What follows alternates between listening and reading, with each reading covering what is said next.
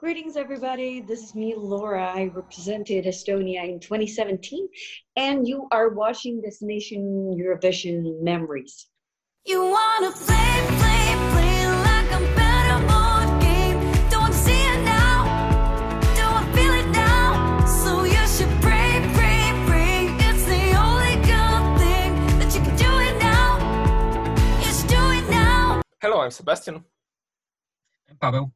And you are watching Destination Eurovision Memories episode number 7. And today with us, one and only lovely Laura, who was representing Estonia with Koit in 2017. Hello. Greetings, everybody. Great to have you today with us. So let's go through memory lane. Let's talk about Eurovision 2017. And we will start with watching your performance, so Verona, Kiev stage. Okay, so let's go with few questions. Paweł? And the first question is, you got on the stage, all the lights went out, and your 3 minutes at Eurovision started. Do you remember what you had in your mind at that moment? Oh yeah, I do remember that because one of my, I think it's one of my greatest assets, and on the other side, one of my negative sides is it's very difficult for me to remember lyrics, as I do a lot of free improvisation. So it's kind of like during that kind of music, you can invent lyrics on the spot. But I was always kind of like repeating myself the first lyrics, so I wouldn't mess it up. Because I mean, of course, it wouldn't have been so bad. But at the same time, you know, everybody knows the lyrics, and you're like, God damn it, Laura, you don't know them. So this was the thing that was like all in my head at that point. When I reached, you know, when I said the first lyrics, I was like, whew, okay, good, now we can go. Okay, so what you like the most from this performance? Is there anything you will change if you can? Oh, I mean, I think what I would change is I saw all the angles the cameras were taking, because there were tons of cameras and from every angle. So I know that the script could have been even better, and there were some stuff that you couldn't see when you were watching the TV. There was some stuff on the floor, our faces and all the lights and etc. So I would change that. And of course, every time when I perform, I would like to do it vocally better and better and better. But I've learned through the times that it is what it is. So maybe these two things. Please tell us how many points from 1 to 10 would you give yourself and the whole team for this presentation? I would give 10 points because everybody gave their best. Because I mean, you can keep changing stuff forever. It's in the human nature, because we want to get better, and in the next years you're gonna have new ideas. You would be like, oh, Verona could have been something else. At the beginning, actually, they thought that when we brought it on stage, I had like a big dress, and Koit was kind of this, handsome guy. But at first, some of the guys had the idea that I could be like, I don't know, like motorcycle chick. So very like a rough one, and Koit as well. But maybe we could have done that. But I think for me, it doesn't go together with Verona. But I don't know, everyone has their different perception of what Verona is. Wow, it's an interesting story. Okay. So we will go with the next setup of questions from your fans, but also from other members of our editorial team. So, okay, let's move on. What's the most funny story from them all, from what you experience in Eurovision? Whoa, the funniest story. Well, it's good to make fun of the other people, but I should think of a story that's about myself. Damn, I remember all the stories about Koit. But well, I remember the first time that I was warming up my voice before going on stage. That was before going to Kiev, and so I was doing my warm up, and Koit was walking by, and so I did the sound. Koit was like, what's that? This is nothing like a human could do. So ever after that, he was making fun of me for doing that. What was the most emotional moment, most emotional story for you during your entire Eurovision adventure? I think the most emotional maybe was before we ended up winning the Esti Laur. During that time, I had 2 viruses, so I was taking antibiotics, and this has never happened to me before. That I was really like losing my voice. It's just like if you put a lot of pressure to the vocal cords, you could get something out of there. But I was, it was just 2 days before the Esti Laur finals, and I was like nothing coming out. And I was facing the decision, should I go on stage or should I not go on stage? And if we would have taken that decision, we would have been disqualified. But I didn't want that, so I took all the energy I had inside myself, and I was like, I'll just go on stage and let's see what happens. And I think that's the good thing about being a performer, and the adrenaline rush. It kind of pulls the voice out of there, and your heart pumps all the good energy. So I did it, and I was really proud. I was like, yeah, that was already kind of like already like winning. Okay, so how about your favorite rehearsal in Kiev? We are speaking about what Estonia does there in the stage, and why. I remember that we were working a lot with the steady cams that were running on the stage, and the different angles. So I would be going past Goit, so the cameras couldn't see him, and etc. So there was this. I think it was the first rehearsal, and they had changed some of the camera positions. And I know that Goit has performed like forever on stage, but it was so funny to see that when they had changed the camera positions and he found out about it, he got crazy. It was like walking around like, I don't know where to go. What? So I was like, Goit, come down, chill out. It's, it just changed 2 positions. So, but it was funny to see that maybe in that bustle and everybody around, he kind of like exploded. So I was just there sitting in the corner. I was like, okay. Does he need some tranquilizers or something? Or sorry for that, Goit. And during whole Eurovision journey, you certainly gave hundreds of interviews. Do you remember one interview or maybe one question that was somehow very special for you? Oh, very special. Well, I think the question, what is Verona, and what does the song talk about? It was a special question because everybody asked it, and we were asked it a million times, and every time the story was different. So it was quite special. I was like, ooh. So I had an idea, and Goit had an idea, and so like the story was evolving in time, and it kind of like became into a book with all the different perspectives and angles. So, but I can't remember anything right now from the top of my head that was really like special. Maybe it's always like when you ask the question in 10 minutes after the interview, I would be like, oh, I remember. All right.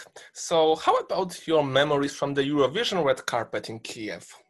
I remember I was wearing the red dress by an Estonian designer, Kristina Virpalu. And I was wearing that also at the Estonian Music Awards in the beginning of the same year. I was sitting on a moon, and I was hanging from the top of the biggest Estonian concert hall. And I remember that the girl from Iceland, I can't remember her name. She also had a lot of really nice dresses. So I was kind of checking out her style, and we were sharing our style tips. So this is what I remember the most, and the snacks were really good. Okay, we all know very well that Eurovision is a huge event, a huge television show watched by millions of people around the world, and that's why all the elements must be matched. everything must be perfect. And what were your first impressions, your first thoughts when you came to Kiev, came to arena, saw the scene, saw the backstage? How does all this look from the artist's perspective, from your perspective? How did you feel at that time?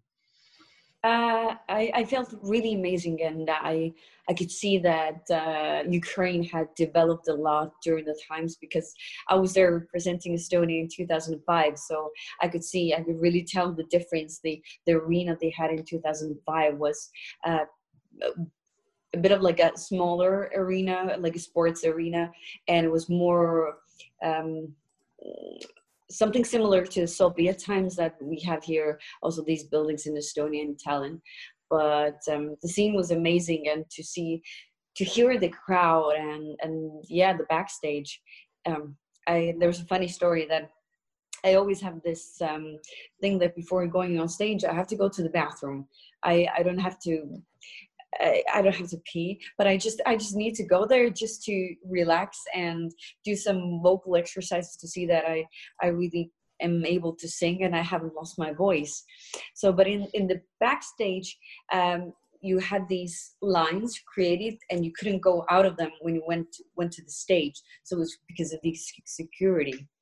And so I had like a personal right to go to the bathroom before going on stage. No one else could go, but I could go. I said that I really need to do it. This is like my thing. So I remember always having that privilege going to the bathroom before entering the stage area. So please tell me, when you are coming back to 2017 as a whole year of the Eurovision Song Contest, do you remember what's your favorite songs and performances from the other participants? Whoa, I might be mixing up something because there have been many years in between. But I really like the song from Iceland. I really did. I can't sing it right now, but if you let me hear it, I would be able to sing it. Was it in which year was the guy with the huge ponytail? From yours, Montenegro. Was it? Yeah. Yeah. I just liked the act. I was like, after that, I had a photo shoot where they made me also like a huge ponytail. So I got some style tips from him. Slavko power. Yeah, exactly. And it seems that Eurovision is also a good opportunity to meet new people, new artists, other artists from different countries. Were there participants or delegation members with whom you made good contact, who maybe became your super buddies? I might say that I met a lot of people there, but I think most of the contacts have come to me later on through the years. A lot of people write to me that they want to collaborate on songwriting or lyric writing. So I think that the most of the contacts have come afterwards. And well, I was in Finland this year voting for their Eurovision song and like representing Estonia at their voting, and it was a great thing to do. And I think that the contact came also through Kiev, and well their possibilities to make the stage show so much bigger. It was such a good thing to see. So go Finns. As you said before, you are representing Estonia 2 times. So what Eurovision journeys gave you? What's the biggest advantages and disadvantages of this whole time spent at Eurovision Song Contest as an artist, as a representative?